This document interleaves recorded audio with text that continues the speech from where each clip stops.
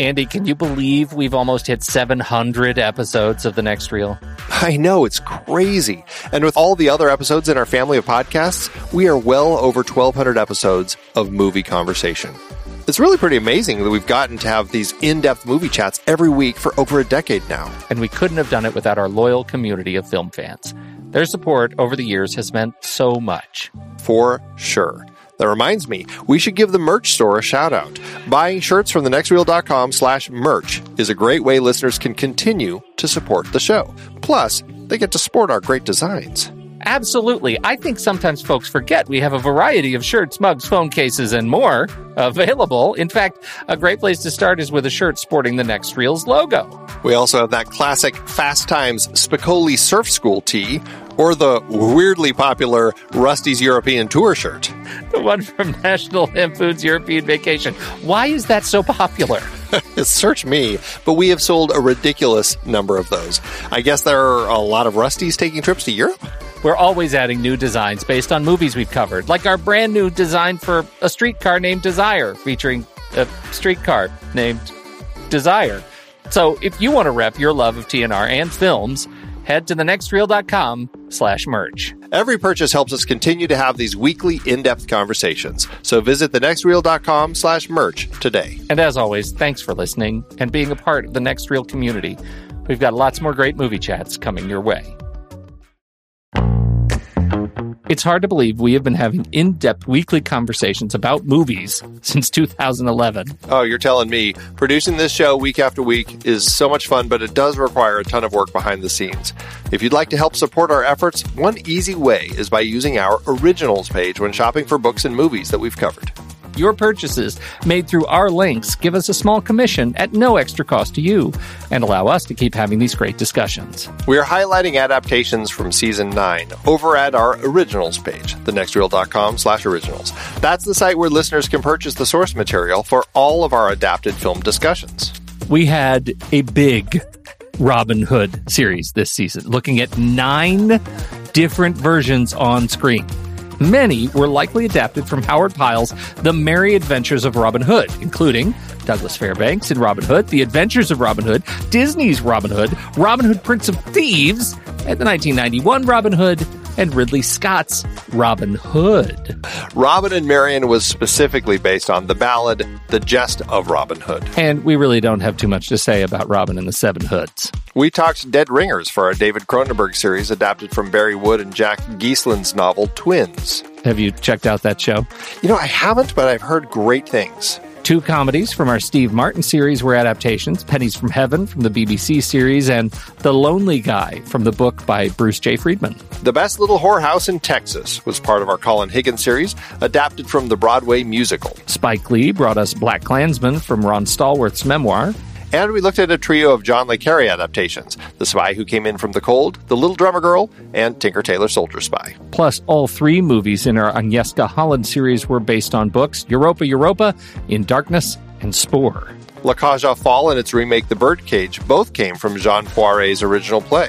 We also talked about Arsenic and Old Lace and Charade in our Cary Grant series. All of these were based on other material, and it is all available on our Originals page, thenextreel.com/originals. Every book purchased supports the podcast. Get the full list of adaptations we've covered and start your next read today at thenextreel.com/originals.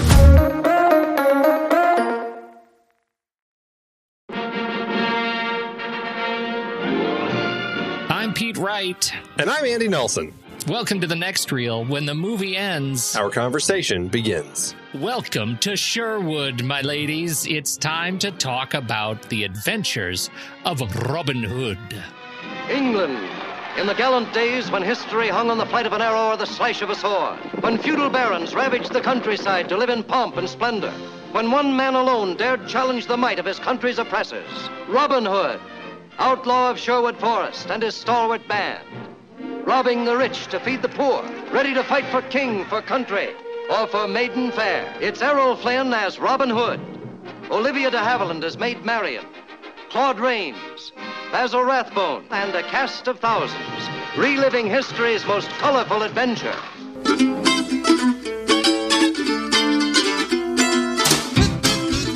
It's back to Sherwood, Andy Nelson. I'm pretty excited about this movie. We're dealing with Robin Hood again. Robin of the Hood. And Robin of the Hood. This picks up how many years later? 1922 to 38. What's that, 15? That would be 16. I do math. 16. This is not a math podcast. So. I was never told that there would be math. I think this is an interesting movie to follow up with our 1922 extravaganza last week, and I'm excited to do so because as much as that movie, the Douglas Fairbanks movie, held the title of being able to canonize all things Robin Hood, it really only held the title for 16 years. Would you agree? Sure. That was a leading question. The answer is a definitive yes, and it's because of this movie. Please continue. I think that there are people still who say that one still set the stage, that even this one used as reference points. So I still think that the Douglas Fairbanks version is going to still get a lot of that. But you're largely right. This version really defined so much of what people kind of come to expect from Robin Hood. So much so that when we talk about the Disney one, I am going to be hard pressed to not feel like that it is what's his name? Gus Van Sant Psycho shot for shot remake of this one. I'll take it. I'll certainly take that. And so will Gus Van Sant. I might see that parallel as a compliment. This series did some things that I think are really interesting and further highlight why it's important to be talking about Robin Hood and the different styles of Robin Hood, the different approaches to this character and the lore of Robin Hood, as we talked about last week. This is a very old bit of English mythology. This character, he steals from the rich, he gives to the poor, and what we do here in this film is further, while we distance ourselves from the story of the Crusades, that was something that we really landed on last week, that there's a lot of story of the Crusades. This one picks up really where the Robin Hood adventure starts and leans in more heavily on the Norman v. Saxon conflict, which will be interesting to talk about. And I think that's, again, what you could say is another thing that makes this series important. Yeah, certainly. I mean, that's, I think, largely an interesting element that is fun to kind of look at with these different iterations already between the two. In the last one, we had, the first hour really kind of setting us up to the trip out of the country to go deal with this and with the Crusades and then come back. Here we have Robin already here in England kind of doing his, robbing from the rich, stealing from the poor whole thing. And we have word that now in this particular version of the story, King Richard the Lionhearted, if I recall, has been taken prisoner by the Viennese and they have demanded a ransom. And but John doesn't want to give that to them, even though he says he's raising the money. It's really just to keep it. And so that's another thing that Robin Hood's trying to do, is steal all that money so that he can pay off the Viennese and get Richard back. That's an interesting twist that we didn't see last time, this whole additional side of that story. So it is pretty interesting. And it's kind of fun to see how things unfold. Even Marian, I think, largely was a very different character. Here, she very much was one of the Normans and saw Robin Hood as one of the Saxons. And when they're talking, she's always just so disgusted by him. And it's great until that scene when he has captured her and Sir Guy and all of their men. And he kind of walks her through the slums, if you will, and gives her a chance to see what good he is doing. So it's interesting to see how some of these little elements have started to change. And we have Friar Tuck, who I don't believe we had at all last time. That's right. That's right. He's a very fun character. This is also a film in 1937-38. It wears its politics on its sleeve, and the connections between this film and what was happening in Europe at the time are not hiding, shall we say. That'll be something fun to talk about as well. And we are going to talk about much more of that, and the fact that, once again, Maid Marian is Maid Marian Fitzwalter right after this. Andy Andy, I need to ask you a question. Ask me a question, Pete. What kind of reading have you done about Robin Hood to educate you on the actual stories of Robin Hood? Well, does Wikipedia count? Nope. And you've just proven that you are a fool and a ninny, as Robin Hood might say. And that's because you haven't read the definitive Howard Pyle Merry Adventures of Robin Hood. And I'll bet right now, because I have so shamed you publicly, you're wondering where you could educate yourself on the true lore, the true story of the legend of Robin Hood, aren't you? Oh, how I am. Indeed. I knew that you would. I knew that you would. This fellow, Howard Pyle, he's quite a guy, and he was born in 1853, and he took it to himself to start to characterize in story and picture the stories of Robin Hood and King Arthur and many other British stories of legend. And he started with The Merry Adventures of Robin Hood, and that is a story that has been released on Audible. That's right. This show is brought to you by Audible.com, and you can download The Merry Adventures of Robin Hood by the legendary Howard Pyle himself for free, as long as you sign up for an account through us. How do you do that? audibletrial.com/thenextreel. audibletrial.com/thenextreel. If you start a new account there, you'll have access to the entire catalog of Audible properties. You can download anything you want or search for The Merry Adventures of Robin Hood by our recommendation, and you get to keep the book for free forever. If you decide you don't want to keep your Audible account, that's fine too. Nobody's judging. Nobody's like watching you. audibletrial.com/thenextreel. Help us out. Get a free audiobook and try out the service. I have been a member for years and years and years, nearly 2 decades. I have a hard time saying that, but I have hundreds of books in my Audible account. I absolutely love it. The family loves it. Are you a member, Andy? Am I calling you out? You have been. But you quit the service probably because you weren't supporting a great cause like us. That's probably true. Yeah. Well, don't be like Andy. Be like Pete. audibletrial.com/thenextreel. You know, Pete, I will say, though, I think I might sign up just so I can read the chapter 10 of this book, The Adventure with Midge, the Miller's Son. That alone makes me want to read this book. And now I'm going to start watching for Midge, the Miller's Son in all these adaptations as we continue our conversations. I wonder if Midge is a Fitzwalter. Be like Pete. Don't be like Andy. Support us, audibletrial.com/thenextreel. Thanks, everybody.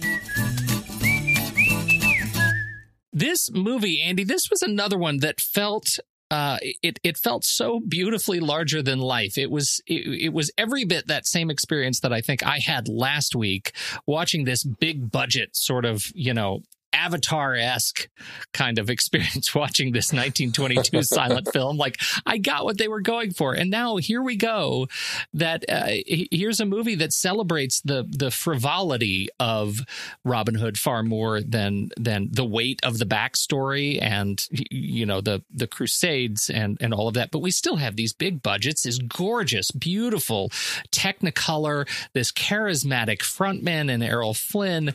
It is like the Luke Besson Star Warsiest take on Robin Hood of 1938 that I have ever seen. I had a blast with this movie. Yeah, that's the thing with this movie, which, I didn't ever see this until probably in the last 5 to 10 years. It's just something that always escaped me. And I felt like this would be something that I should watch because it was always considered such a classic. And I finally watched it and I had a blast with it. I think Errol Flynn just brings a lot of just effortless joy to the role, even though he's dressed in kind of the most inefficient spandexy sort of outfit. It works. Everything really works. And that's even his outfit works in that beautiful Technicolor sort of way. Everything kind of comes together. And it is a fun film. It's a film that I've shown to my kids several times.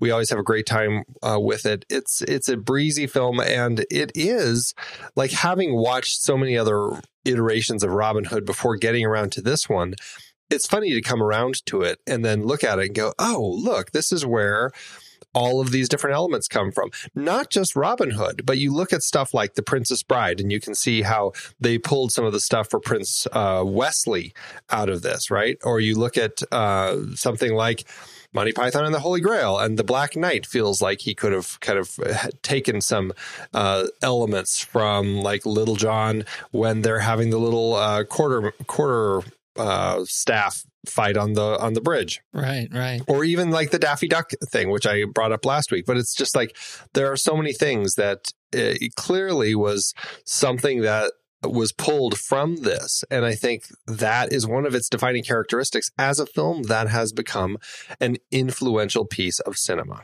All right. So let's start, if you will, by walking through some of the things that you feel like this film, this film leans on that the other film didn't. Like, where does this fit in the canon of Robin Hood?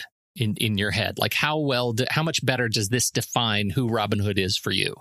Well, I mean, like you said, this film begins with him already doing the work. And I think for me, that always has been kind of a part of it. The whole backstory, I mean, it is a really interesting element of it. But in my head, he always was kind of there. You know, it was like this mythical story of just this character who's in the woods doing these deeds. And I think that to me is one of the things about him that kind of made him more iconic, because he became more of a mythical character rather than just a real character who was off in the war and then came back. Like the way that this character is introduced, he's like this mythical thing that's just there. And I kind of think that's an important element of Robin Hood. So I really enjoy that element of it here and how he's just there right out of the gate. I think that's an important place to start. Well, and that's the sort of central question that I have around this is how badly do I need the origin story, the superhero origin story, to get who Robin Hood is? Because we got so much of that in the last movie. Do I need that explanation to make this character believable to me? Like how much am I missing? And my answer for this film is none at all. And I don't know I don't know whether that's because I already have that sort of internalized understanding of who Robin Hood is, the sort of culture of Robin Hood, and I don't need it because I know who the character is as a result of that. Or is it because the movie does a good enough job of just presenting a fairy tale story that is satisfying enough that I don't question it? If these two films had been reversed and we had this film first and then the backstory story second, it would have almost felt like people enjoyed that first story, but they're like, it would have felt almost modern, like the modern sensibilities of that was great. Now let's flesh it out with the prequel. Right. That's kind of how it came to be, or it would have been if they had been reversed. By doing it this way, it's actually interesting. I feel like the filmmakers, I don't know if this is true, but I feel like they saw what Alan Dwan and Douglas Fairbanks had done, and they said, okay, there's some good stuff in there, but do we need that? Like, I feel like they sensed it. I don't know if this is true, but it just feels that way because the way that this plays, it feels like a more natural way for the story to unfold. Yeah, I think so too. And it lets us get into some of the stuff that to me is more important. I really enjoyed the building the team sequence in this movie. I had a terrific time watching Robin Hood pull together these people that this goofy cast of characters, and then all of the merry men to make a sort of woodland cult scene that was just enormously satisfying. The whole you already mentioned the quarterstaff fight on the log, the drunk Friar Tuck passed out on the banks and the fight by the creeks and the fight in the water, both giving all of these folks a chance to best Robin Hood in areas that are supposed to be his particular strengths. I actually really like that he was knocked off the log. Right. Those are things that are really important in helping us flesh out the importance of the team. Yeah, and I think that they do a good job of establishing that, some more than others. Like, I do feel there could have been a little more with Will, but it still was fine. They really focus on Little John and Friar Tuck, which is great because those are two of the iconic characters that I have always kind of associated with Robin Hood. So I think it's fine that they dwell on those. And just like the building the team sequence, another key sequence that for me, I have always associated with Robin Hood, probably again from the Disney film, but really it is the arrow, like the archery tournament. That to me is another key element that this film took on as something that they wanted to do. And they turned it into like a really fun sequence. It's kind of exciting to watch. It builds to that twist of Robin Hood getting captured and everything. It works really well the way that they construct that. And it becomes one of those iconic sequences because Robin has to compete. And I think that says so much about him, who he is, and so much about kind of the smarts they have in putting the whole thing together. It's a wonderful sequence. Yeah, I think that was a distinct improvement over the our last experience with Robin Hood. I'm not sure he would have had to compete in Douglas Fairbanks' version. I think this was something that I believed he was obsessed with the act of competition, and particularly this one was more bow heavy than the last one. The bow in the Fairbanks version was sort of it was another weapon. This one was his identity, right? You get much more of that feeling that this is who he is, and that is largely informed by his experience, at the archery competition. So I thought that was pretty good. How'd you feel about the violence? That was something that we talked about last time around. Did this one handle the sort of weird roller coaster of violence better for you? It did. I think that what happened in it is that, and I don't know. I don't know if they just had planned it this way or if it had by virtue of just the way that Warner Brothers wanted to tell the story, it just didn't feel quite as freewheeling as the 1922 version did.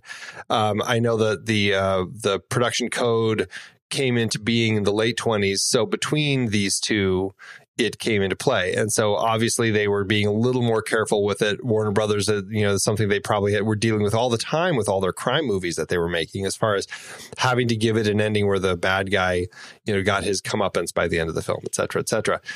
I think what we get with this one is there is still violence, but it's starting to become that kind of action adventure violence where it's a lot of people getting stabbed in sword fights because there are these big action sequences with sword fights and arrows and everything. And so it's like kind of the action adventure sort of standard, I guess you could call it, violence that we really have come to know and expect in these sorts of films, where you have these big battles and everyone's fighting and throwing benches off the railings to knock people down or whatever it may be. Exceptional use of furniture. I'm glad you brought that up. It really was. It's really not good. As good as much as when Much is hiding in the, I don't know what, the weird wooden kind of beams, support beams, and has his little mace and he's bopping people on the head. I was like, oh boy. That fits right in with the dunking the bad guys in the well sequence from the last one. Right. I love that sequence. He's so delicate about actually removing a helmet from one of the guys and then bopping him on the head. Yeah. It's so funny. I'm sorry. Go ahead. I just wanted him to be singing Little Buddy Foo-Foo as he did so. Right. But it was the violence never quite got to the point where it seemed like it was kicking it up a notch, I guess you could say. It was violent, but in kind of the standard action adventure levels of violence. We never had like a guy getting stabbed in the top of the head. It was always just kind of chest shots and chest hits and stuff like that. And we never got a guy getting choked and broke, like how Robin breaks Sir Guy of Gisborne's back in the last one and chokes him around that column. It was much more standard levels of violence, I guess you could say. Okay, that's gracious.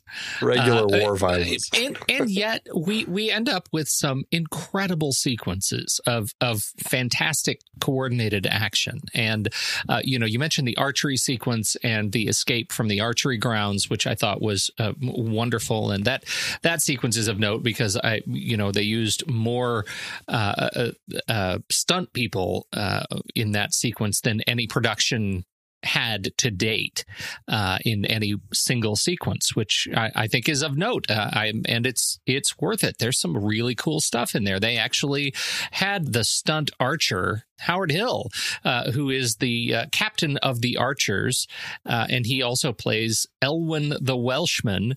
Hill actually made the shot in the sequence where we see one arrow split another arrow, and he did all the shots which required hitting human targets.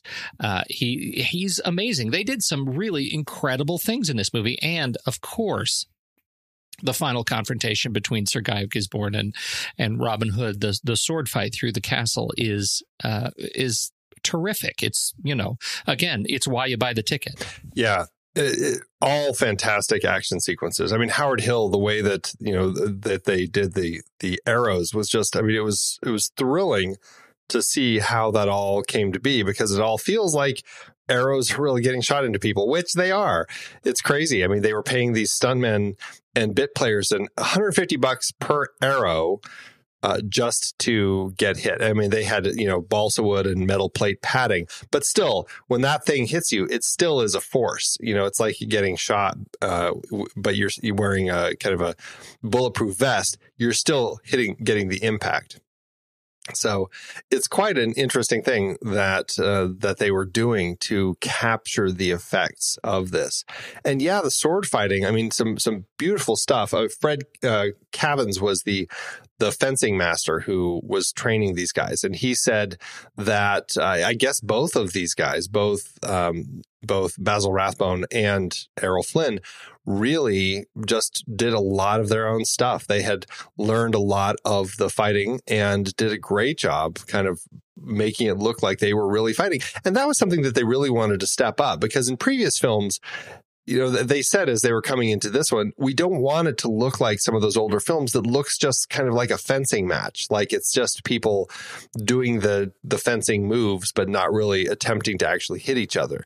They were really trying to kick that up to a level where it looked like these people were actually trying to slash at each other. And it gives it a much stronger level of intensity. And it makes these action sequences something that really stands out and something that is just thrilling to watch. It's still to this day. I want to talk about one shot in the final scene. I bet I know which one you want to talk about. It's the column, the shadow column. Yes. Is that the one? That's the shot. That's the one I was thinking you were going to talk about. Why do you want to talk about it then? Because it's fantastic. It is such a great idea of a shot to throw into an action sequence that Michael Curtiz had. That was just it emphasizes everything that I was just saying about the fight and how it's these guys, and just you get to really see the moves and how well executed all of it is. It was beautiful. Do you know how they did that shot? Tell me. I mean, really, do you know? Because I was moved. I'm sure it was a light pointed at them as they came out of frame. It was, but it was a light, and it was pointed at somebody, but it wasn't them, Andy. It wasn't them. Really? Think about this. Curtiz couldn't get the size right of the shadow on the column with these actors, right? With Guy and Robin as they came by. So what happens is, as you watch the scene, they come down out of frame. Two other actors move in front of a completely different pane where the light shines up on the column, while Rathbone and Flynn move around them and continue their motion, their sword fight, exactly the same way as they move back into frame on the other side of the column. That's crazy. Wrap your head around that, Andrew. That's fantastic. I love hearing things like that. It's just it's such complexities and such, film trickery that they have to come up with this way to do this just so they can get that fantastic looking shot. And I mean, it works so well. And that's what's great about it, is because it's such an effective shot that it's designed in a way where you don't even think about it, because it's just invigorating to see this fight continuing from people fighting to shadows fighting back to people fighting, all in one long take. It's great. Ask me how I found this out. How did you find that out, Pete? My dear close friend, Steven Spielberg, he was telling me. Oh, was he? Look. This is how I found this Stevie out. Baby. Stevie Baby, there is a shot that Steven used as an homage to this very shot. in Raiders of the Lost Ark. That's right, Andy. I am doing a callback right now to our very first episode in which we most clearly didn't talk about this shot, but we should have because it's amazing. Do you know which shot it is? It would be, I'm trying to think of the shadow play shots. Is it in Marion's bar? It's in the Well of the Souls. Okay. Salah and Indy raise the ark out of the thing. And then the shadow of them, the shadow of the ark on the wall is as they're moving it through the well. And they did that exactly the same way Curtiz did this. And it was Spielberg saying, my God, this man is a genius. I'm going to use that. And they use different actors too? Yeah. Interesting. Yep. Different silhouettes. Yeah. Although drastically less complicated because both sets didn't have to learn the same choreography of the sword fight. Yeah, not quite as crazy. The same. Nice. I think all of that is just wonderful, and it just makes this is the classic thing right here. This sequence through the final scene, and it's just exhilarating. Yeah, it really is. No stars fell from my Letterboxd review during this sequence. Well, that's good to know. All right, Maid Marian Fitzwalter, played by Olivia de Havilland. Fitzwalter. How does that elude us all these years? I don't know. I'm so embarrassed. Should we go back and edit last week's show? Well, now we have to wait and see. Is that something that continues? Because I just never knew. Never knew. Yeah. How'd you feel about the treatment of the relationship between Marion and Robin and the Merry Men? Was it an improvement over last time? Does it feel earned? Good? 100% improvement for me. The thing that I think makes that relationship work is that she is kind of the audience surrogate of seeing what it is that he's doing and kind of getting that firsthand experience of, this is you're stealing, but you're doing it in a way to help people. He's an outlaw. He's doing bad deeds, basically.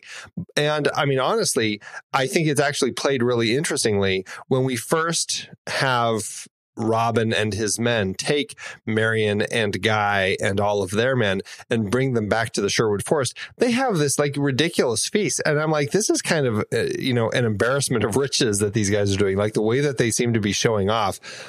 I was like, I feel like they're living the outlaw life and not necessarily the give back to the poor life at this point when you see them having this big feast. But then I think, and I think that certainly cements Marion's attitude toward him. But then you have this moment where Robin takes Marion out to, as I said earlier, kind of the slums. I don't even know where they are because it doesn't seem like they leave the forest. But all of a sudden it's like, this is where we keep the poor people. It's really what it feels like. Yeah, right. The poor people. And it was also kind of a field hospital. Yeah. Like you kind of get the feeling it's like a MASH unit in Sherwood Forest. I just, now when I watch scenes like this, I can't help but think of Time Bandits when they, here you go. And then somebody punches them as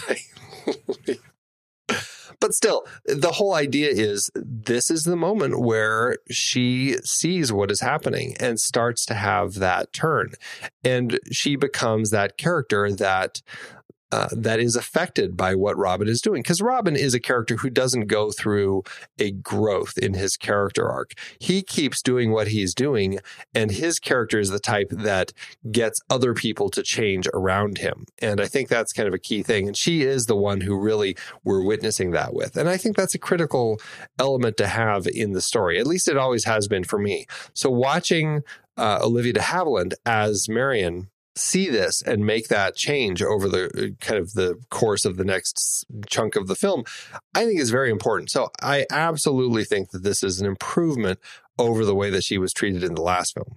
I think you're absolutely right. And I don't want to move on past this point without at least acknowledging that this is a huge trade-off that they made by picking up the story where they did in this movie and where subsequent Robin Hood films pick up the story, that we don't have any sort of transformation of our key central character, Robin of Locksley. Without that origin story, we don't see him, sort of impacted by what's going on at home and deciding to make a change and to betray, his king to go back and take on the mantle of the Hood. And I think that's a point of transformation that we don't get. I think you're absolutely right. Our changed character, and I'd say changed characters are, in orbit of Robin Hood in this movie, and she is central to it. I love their relationship, and de Havilland and Flynn, I think they did a total of 9 films together ultimately, and this one was the 3rd. Am I right? Yeah, this was their 3rd film together after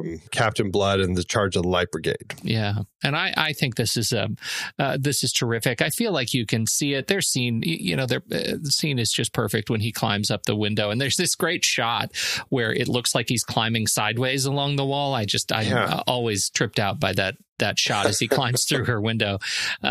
He is capable of so much.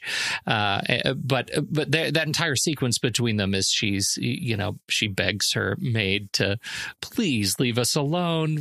We need to have a little talky talk. And I buy it. I buy their relationship. This whole Romeo and Juliet thing, Norman Saxon, romantic split. I think it just really works for me. It adds another element to the movie that was missing last time. Did they even bring up the whole Norman Saxon element in the last film? I don't feel like they did. Really was focused on the Crusades. That was it. Right. Yeah. Right. And that's really interesting. And I think that's a point of just sort of underlying the mission of the movie, or I won't say the mission, but the message of the movie. And it really stuck out to me. And so it was rewarding to find this in speaking specifically of the Warner Brothers. So here's a quote from an article from, I'll find it.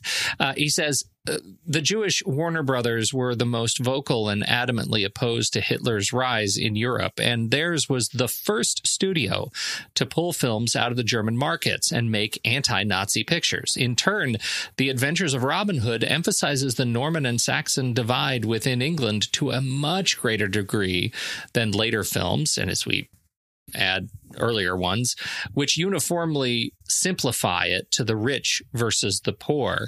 I think that's one of the fun things about this movie, that we have all the rich versus poor, flamboyance, class warfare, all of that stuff, but we also get the fact that this was a nation at war.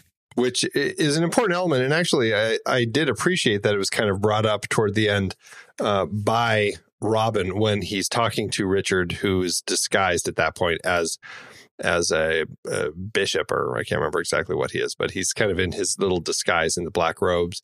And he's like, when he's talking to him about how what Prince John is doing. And Richard says, "Oh, and so who's at fault, or is you blame John?" And he's like, "No, I blame Richard for abandoning his country or whatever." And it was an interesting perspective to kind of put on here. This whole idea of not being at home and being off at war to carry out these crusades when he should be here, where he has all these problems. And it was an interesting perspective to kind of put in front of the king without realizing he's the king, obviously, but still just to kind of to put it out there. And it did make me wonder, is there something going on in kind of the lead up to World War II that we're kind of in at this particular point in time, that people were reacting to, and the way of kind of, that staying at home and protecting what's yours, as opposed to kind of protecting the world, so to speak. I was just wondering, and I haven't done any research on that, but it seems like this is the sort of mentality that people might use to kind of put in as just kind of a little line to kind of throw in as a way to kind of discuss what's going on in the world outside of the movie.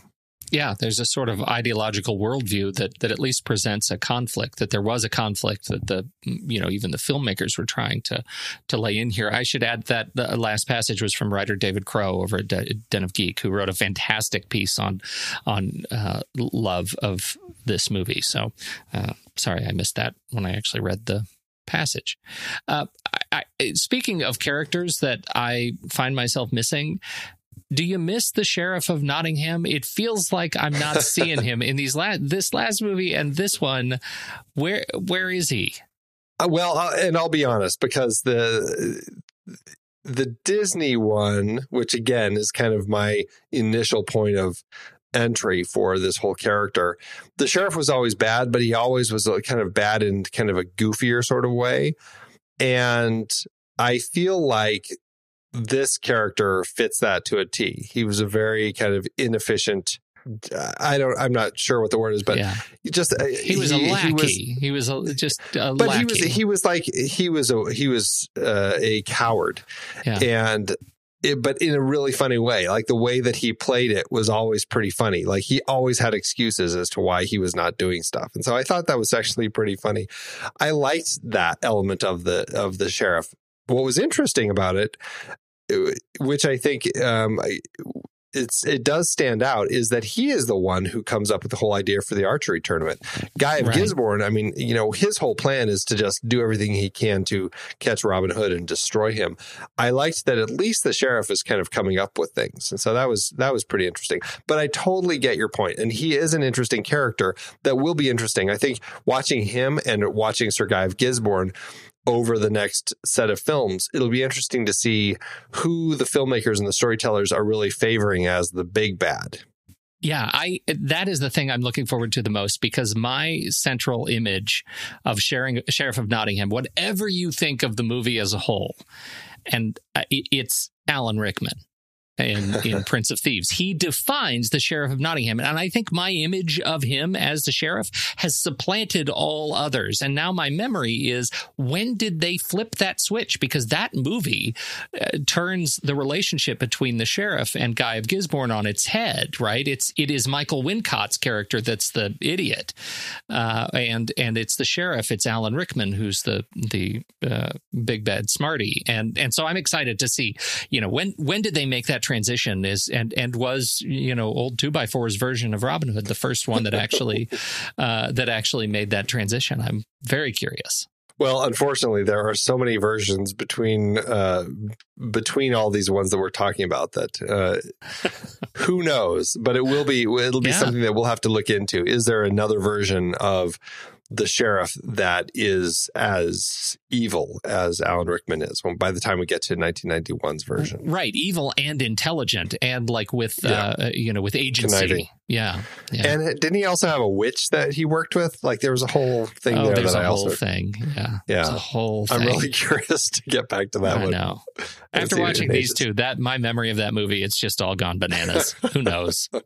Oh, but I mean, this one does it. They cast this one really well, and I mean, bringing some of these people on to play these roles, even the sheriff, who I think is fantastic. I mean, you have Melville Cooper playing the sheriff, and he's just so funny in the role. I don't know, I find him to be funny. And you're right. I think that having a kind of more malevolent sheriff probably works. But in what they're doing with this film, especially when you have Claude Rains playing this kind of oddly foppish version of Prince John, it was funny to see him playing Prince John, because I was like, I never quite knew what he was doing, but I always loved it. And but then balancing that, Technicolor had his hair and his goatee didn't match. That was my favorite. There were some great colors in there. But then having like what Basil Rathbone was bringing to Sir Guy of Gisborne and Melville Cooper as the Sheriff of Nottingham, both of those guys opposite Prince John, it was just kind of this fun trilogy of those three villains that I really had a good time with. Can we talk before we move on to the fantastic stories of craziness getting it made? I want to talk about King Richard, played by Ian Hunter. This is one of those movies with what I can only characterize as a ridiculous mistaken identity gambit in this movie. I was infuriated by it because it's head-slappingly stupid that only the hood is what prevents people from actually knowing who the king is as he returns to England. Were you as moved by this as I was? Not just the king, but everybody. Like Robin Hood does that several times. And yes, I mean, in the archery tournament, it's just ridiculous. The archery tournament and the end, when they come into the coronation of Prince John, they're all disguised with their little abbey hoods. and nobody knows who they are. And now, granted, it's not the period of social media where everybody's photos are everywhere. But these are people who actually knew one another. Like they had met and spoken to one another inches from each other's faces. Yeah, right. No, it is one of those things. It's not like enough time passed where you could have a Summersby sort of, you could be him, but I don't know sort of thing going on. I do think that it's a stretch. It's always a stretch. And it's a tough one. He's great. I like him. And I like the grand reveal at the end. I just wish maybe he'd at least ripped off his beard. You know, like, come on. Give me. Or had been wearing glasses. If he was wearing glasses and he took the glasses off, I totally would have bought it. With a nose and mustache, right? How do you like me now, eh? Right. All right. You want to talk a little bit about getting it made? Yeah, what's funny about this one is that, you know, Warner Brothers had been kind of a studio that was built on a lot of these great crime films that they had been very successful with. It had been a great home for them, always black and white. And so they wanted to do this property. And James Cagney, of course, was their big actor. And so they're like, well, let's have him do it. And this was right at that point where Warner Brothers had a falling out with Cagney, which they had a number of times. They were difficult. Warner Brothers was difficult. It was the studio and this whole studio contracts that they had. And Cagney just, he was not big on that and walked out on his contract. And this was right when he was going to be doing that. And so the filming of Robin Hood got delayed because he was gone. And then my understanding is they talked to Robert Donat, who we had talked about when we did Goodbye, Mr. Chips. So they were going to talk to him about it, but he wasn't interested. And then they're like, well, you know, this Errol Flynn guy has been doing good for us with some of our these action adventure movies that we have been doing, like Captain Blood. And they're like, well, you know what? Let's give it a try.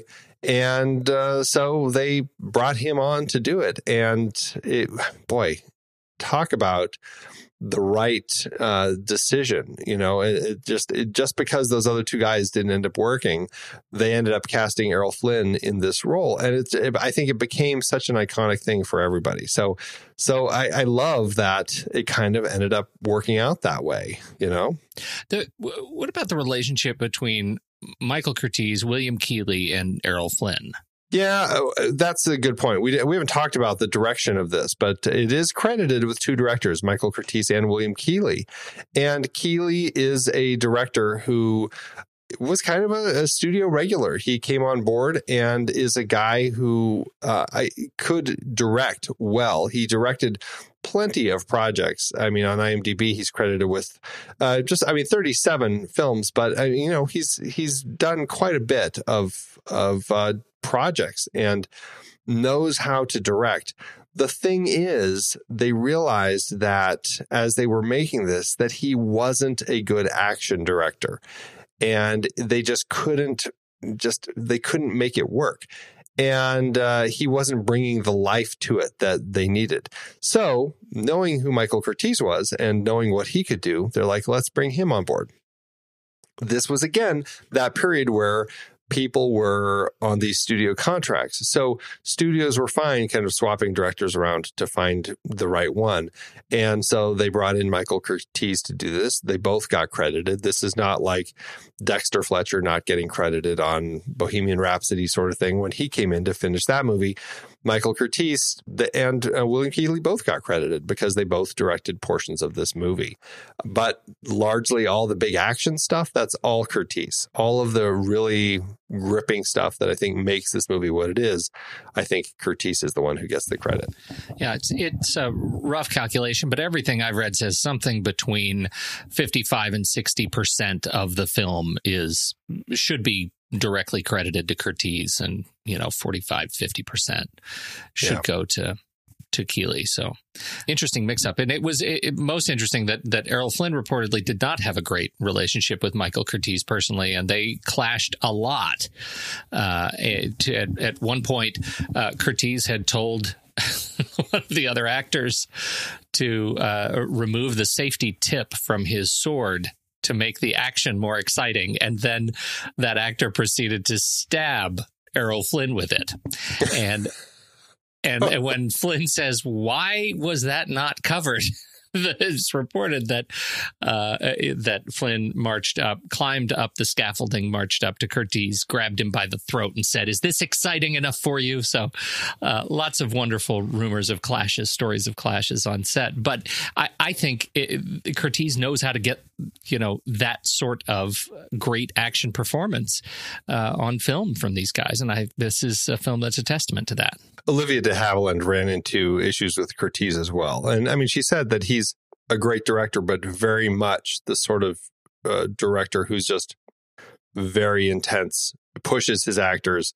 He's not there to be the actor's friend. He just pushes them to get all of the stuff that he needs out of them, to the point where, I mean, he hated lunch breaks. He just wanted to kind of keep cranking and just move through. He would take as the shortest lunches he could just to kind of keep moving.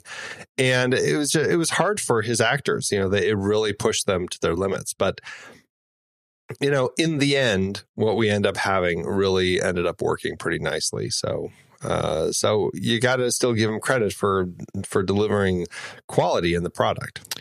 This is the first Warner Brothers studio movie shot in Technicolor. Glorious Technicolor. And man, you can feel it.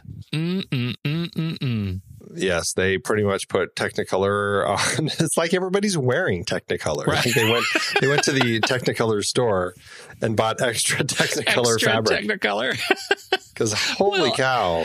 It really makes the work of costumer Milo Anderson. I mean, the costume team got to just have a fantastic play date dressing these actors. I mean, the costumes are gorgeous and vibrant and rich. And there they are, stories of painting real living trees, a brighter shade of green so that they can really make use of the vibrance of this Technicolor.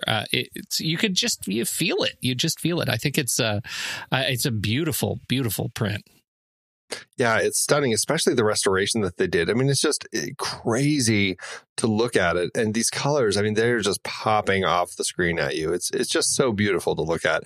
And that's one of my great joys of watching this film, is it feels very much like, with the bright colors, the way that they are, it feels like very much this fantasy tale. It just pops, and everything about it is just this heightened sense of reality that works because of that. And I don't know, it makes for a film that is invigorating to watch. I don't want to move on without talking about Alan Hale. He's back as Little John. And remember, last week, one of the things that I'm going to stand by is Little John is better older. And right. I think Alan Hale gives us a case example of why that is true. He was so much fun in this version, and I dramatically prefer him here to his portrayal of the same character in 22. By this point, they were figuring it out. And by cutting out that beginning, they gave us a chance to see the team building and to have that moment on the bridge and to really kind of develop these characters more. So I had a great time with him in this film. And this is kind of that Little John that I remember. So he's fantastic. And I know we're not going to be talking about the other film, the other version that he was in, where he plays Little John again in, what was it, 1950, I think that we said. Yeah. But we're not going to be talking about that one. Or something. The Rogues of Sherwood Forest. Right. Is the film. But I do feel like that might be one that I might just seek out on my own, just so I can see how he does as this version of Little John, as a guy who is now, that much older, 12 more years before he played it again. And just seeing Little John aging, I don't know. I think that you're right. There's something nice about how he's aging into that role. How about Eric Wolfgang Korngold, Andy? This is some of that music. I'm that telling kind you, of man. Iconic 30s movie music that just sings, doesn't it? Oh, this is an incredible symphonic score, and it is beautiful. And to hear, to hear how he talked about it and how he approached it, that this was for him, he approached it like any of his other operatic projects, that this was, he approached it like a stage operatic piece, and you just feel it every single note. I think it's just luscious and such a great story behind it. It's kind of a shocking story when you hear it. Yeah, Erich Korngold, he says that this score saved his life. And when he says that, he really means it, because he was actually asked to do this. And this was a period of time when he was still living over in Vienna.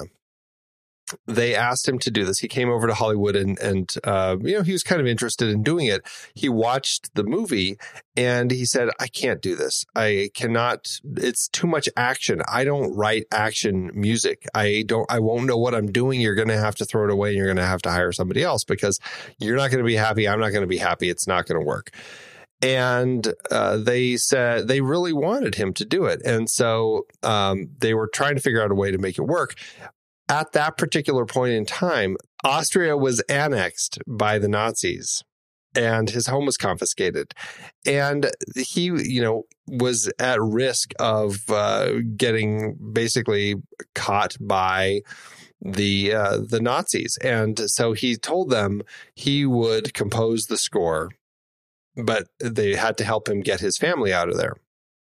And so they did. So they worked on getting his wife and his son out of there. I think his son got out of there on like the last train out of there before everything got shut down.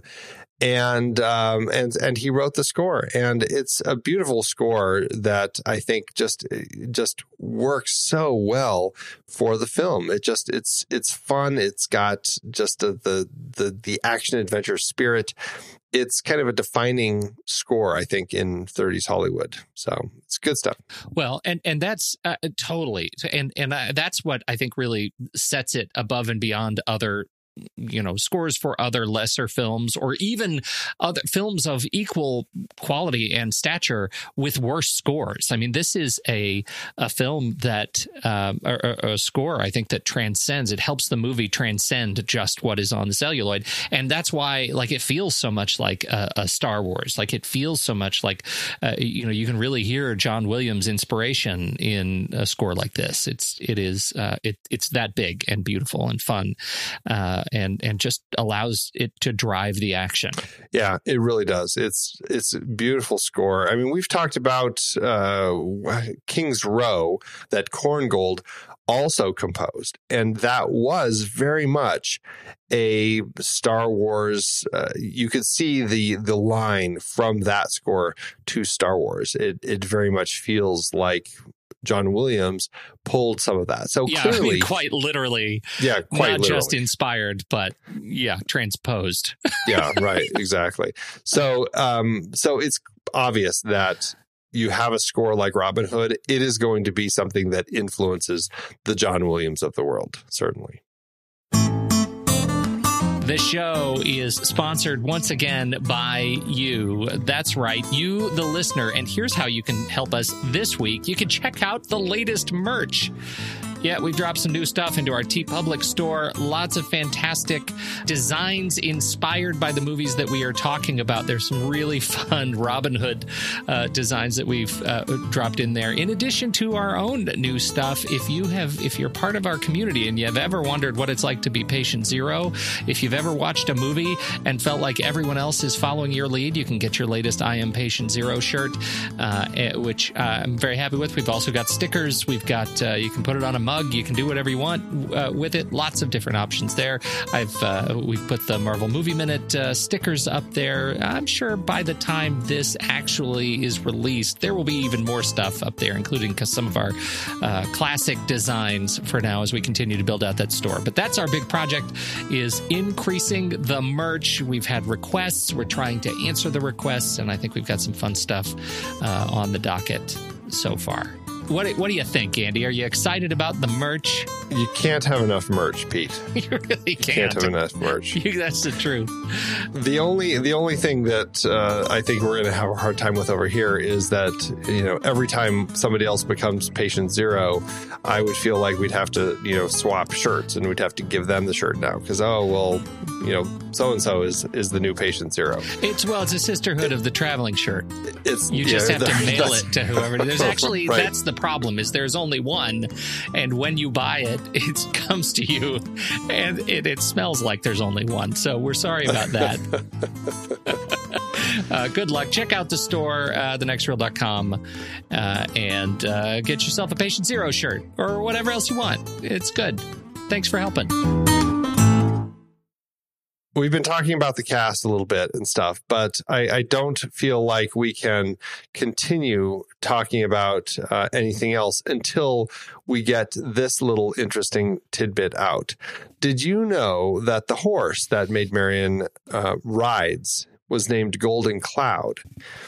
No, Golden Cloud. You there. I did not. Yeah, see, I knew I'd stump you with that little tidbit. Well, Golden Cloud was admired so much by a particular person in Hollywood that particular person bought Golden Cloud, and then that person renamed Golden Cloud, and this horse became one of the most famous animals in show business. Do you know what that horse was named to? Mr. Ed. That man was Roy Rogers, and the horse that she's riding is Trigger. Isn't that an interesting little tidbit? Yeah, that is an interesting tidbit, Andy. I'm glad you brought that to the show. That's what I'm here for, Pete. Although I don't know if I'm disappointed that it's not Mr. Ed. Somehow I'm not surprised that you would be disappointed that it's not Mr. Ed. How to do an awards season. This it was still a period where awards were growing. There weren't nearly as many as there were in these days. The Academy Awards was really the place for awards. All the other awards that it has won or been nominated for are all recent ones, like for the best classic DVD release, things like that. In 1939, though, at the Academy Awards, it was nominated for 4 Oscars. It won for 3 of them. It won for Best Art Direction. It won for Best Film Editing. It won for Best Music Original Score, which we just talked about. And it was nominated for Best Picture. Unfortunately, that went to You Can't Take It With You. I don't know if I can really argue that too much. I think that's a pretty solid film. So any thoughts on that? Well, at no point, it sounds like, did it win for best or smartest horse. And I'm thinking maybe had they cast Mr. Ed, that might have been it. They would have had a shot. Yeah. But this was a period in time where it was 10 films nominated for Best Picture. So it was one of those 10. And You Can't Take It With You is the one that won. I guess that's fine. It's one of those films, this big budget sort of blockbuster feel. It feels like, of course, it's not going to win Best Picture. You know what I mean? Like it feels kind of historically right that it didn't win Best Picture and that we're talking about it and not You Can't Take It With You tonight. Well, You Can't Take It With You wouldn't fit very well in a Robin Hood series. Well, it's less appropriate. It's more of a reach. How to do in the box office? Errol Flynn's Robin Hood tale cost a cool $2 million to make. Warner Brothers' most expensive film up to that point in time, and that's about $36.9 million in today's dollars. And again, the Technicolor, the fact that they went so big in scale with this one, as opposed to kind of their black and white crime thrillers that they had been making up to that point. So it makes sense that it cost that much. The movie was released May 14th, 1938, and it was praised by critics and audiences alike. The movie went on to become the 6th highest grossing film of the year, earning back almost $4 million, which is $72.3 million in today's dollars. I have a side note on that, though, Pete, that I found to be quite interesting in context of box office grosses at the time. So this was a note I found in just a page on Wikipedia about 1938 in film. At the time, box office numbers were reported as a percentage of business for each theater in comparison to normal business. For example, Alexander's Ragtime Band performed at 227% and The Adventures of Robin Hood at 170%. That is why exact dollar grosses for films are unreliable at best. That is why. What is the? Wow. I wonder, is that part of the rationale? Like, because studios owned theaters? Yeah, I feel like that might have been something. Like, this film did exceptionally well. It did 170 times what normal business is. So I feel like it's an odd way to judge things, but I think that's one of the reasons why we have a really hard time kind of gauging all of these financial statistics with these movies. And I feel like, honestly, this is kind of a random aside, but if more companies went back and dug into the archives of their finances and they found information about some of these old films and really tried to put it into perspective, I feel like there would be an interesting rebalancing of some of these movies as far as how well they did. Like, would Gone with the Wind be so far above everything else, or would there be some other films that were closer behind it? I don't know. I just don't know. I think that is a great side project for you to begin lobbying studios for box office receipts from the 30s. I'm sure they'll be eager to take your call. That's right. And I will live tweet the entire thing. Yes, as it should be. People will love it. As it should be. Well, anyway, back to this film. The movie did end up having an adjusted profit per finished minute of $346,000. And, this is a film that it was Flynn and the film itself that really sealed the deal on the longevity of this project, more so than how much it made at the box office.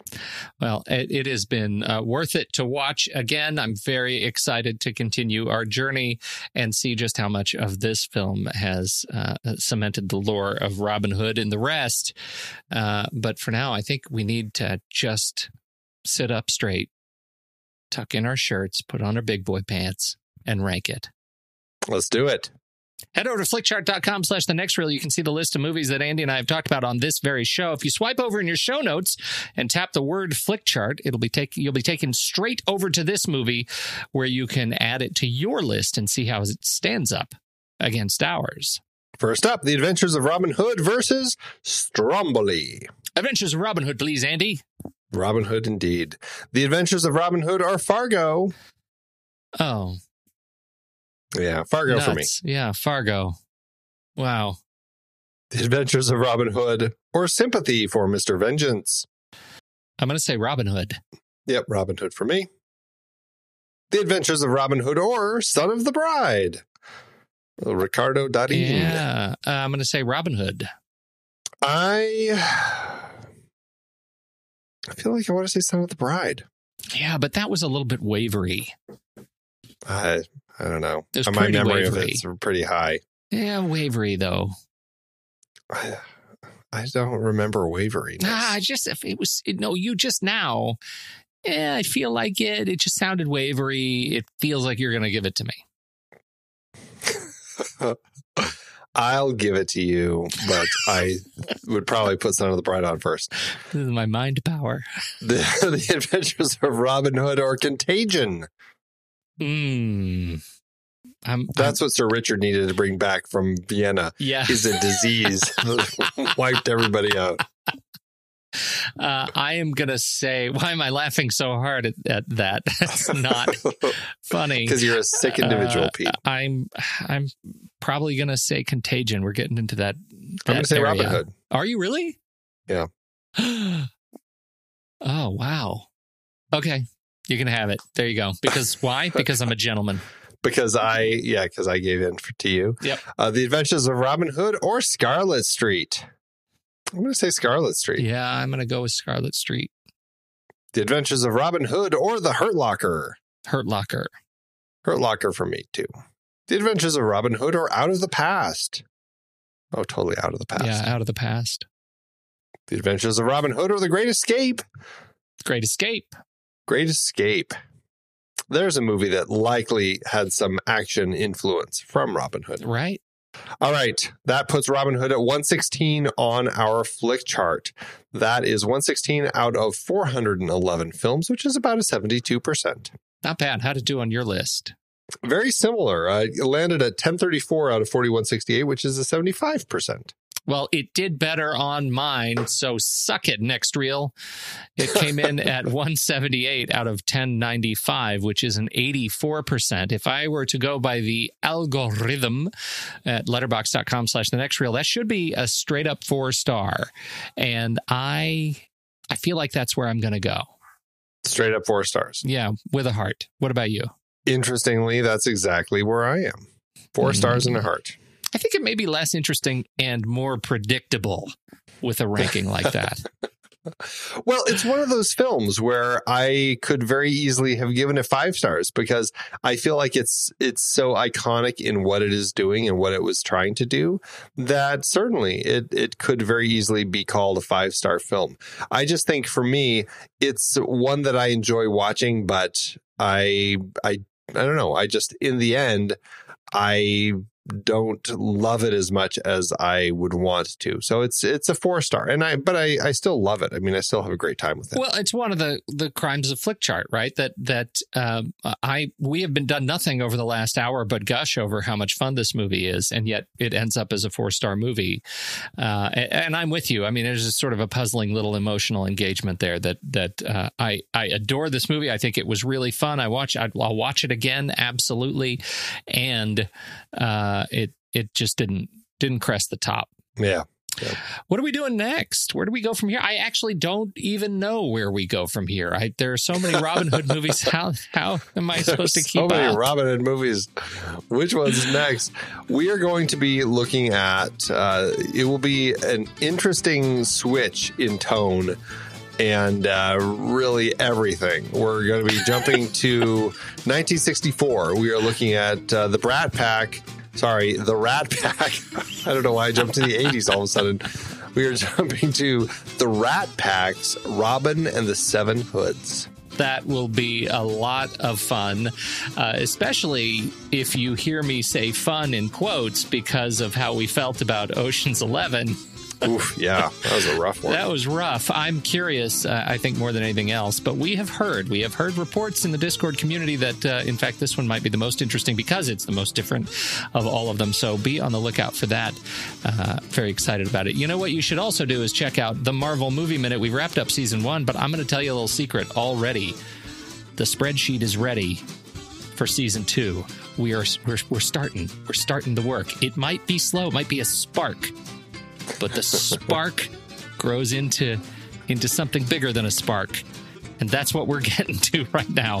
So if you haven't listened to season 1, Iron Man, you should check it out and get yourself all ready for season 2, The Hulk. When the movie ends, the conversation begins.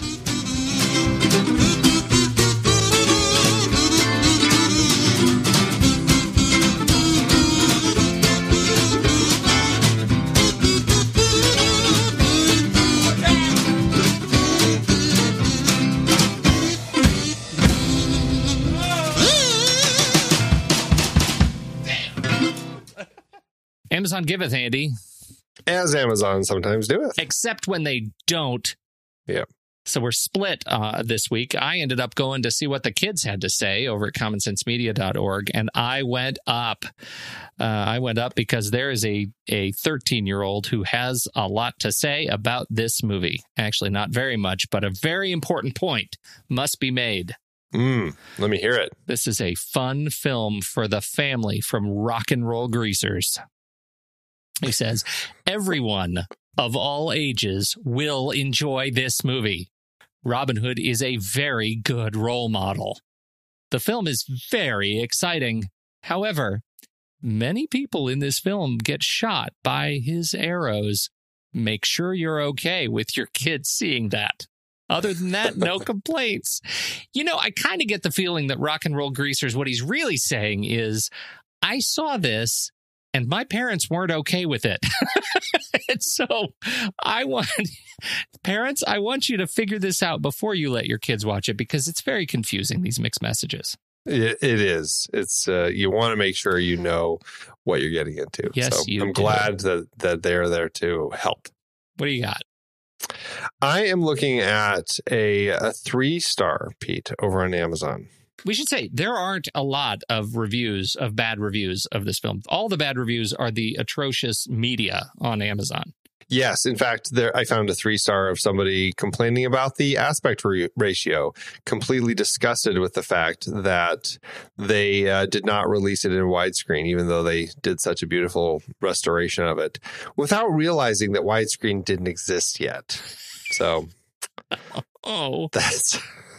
there are some of those, which is fun. But no, I'm not looking at that. I'm looking at a 3-star by Mama Cook, who says 3 stars. I hate it. Price was good. Bought it for my husband. He likes it. I hate it. Price was good. Packaging was good. Happy husband. That's what they say, right? That's what they say. Price was good. Happy husband. That's an aphorism Price was somewhere, good, right? Packaging was good. We can happy take husband. that as axiomatic. Yes. Thanks, Amazon. I've been podcasting since 2006. In that time, I've tried countless hosting platforms. But in August 2022, we switched to Transistor to power all of our shows here at True Story FM, and it's been a game changer. I love the Transistor allows unlimited podcasts and storage without extra charges. We can publish so much content, and we do. If you want to start up a podcast, do yourself a favor and host your show on Transistor. With their one-click publishing, you can get your new show onto all the major podcast directories effortlessly. And their website builder lets you quickly build custom sites for each show. The detailed analytics are invaluable too. You can access all kinds of listener data anytime. Oh, and the versatile players allow you to embed episodes anywhere to reach new listeners. Plus, the team behind Transistor is super responsive and keeps making the platform even better. After using countless hosting services over 15 plus years, Transistor has been, hands down, the best podcast partner for us. If you want a hosting platform to take all the worry out of getting your podcast out into the world, go to thenextreel.com/transistor and check it out. Support our show and support your own show by going to thenextreel.com/transistor. Start growing your podcast today.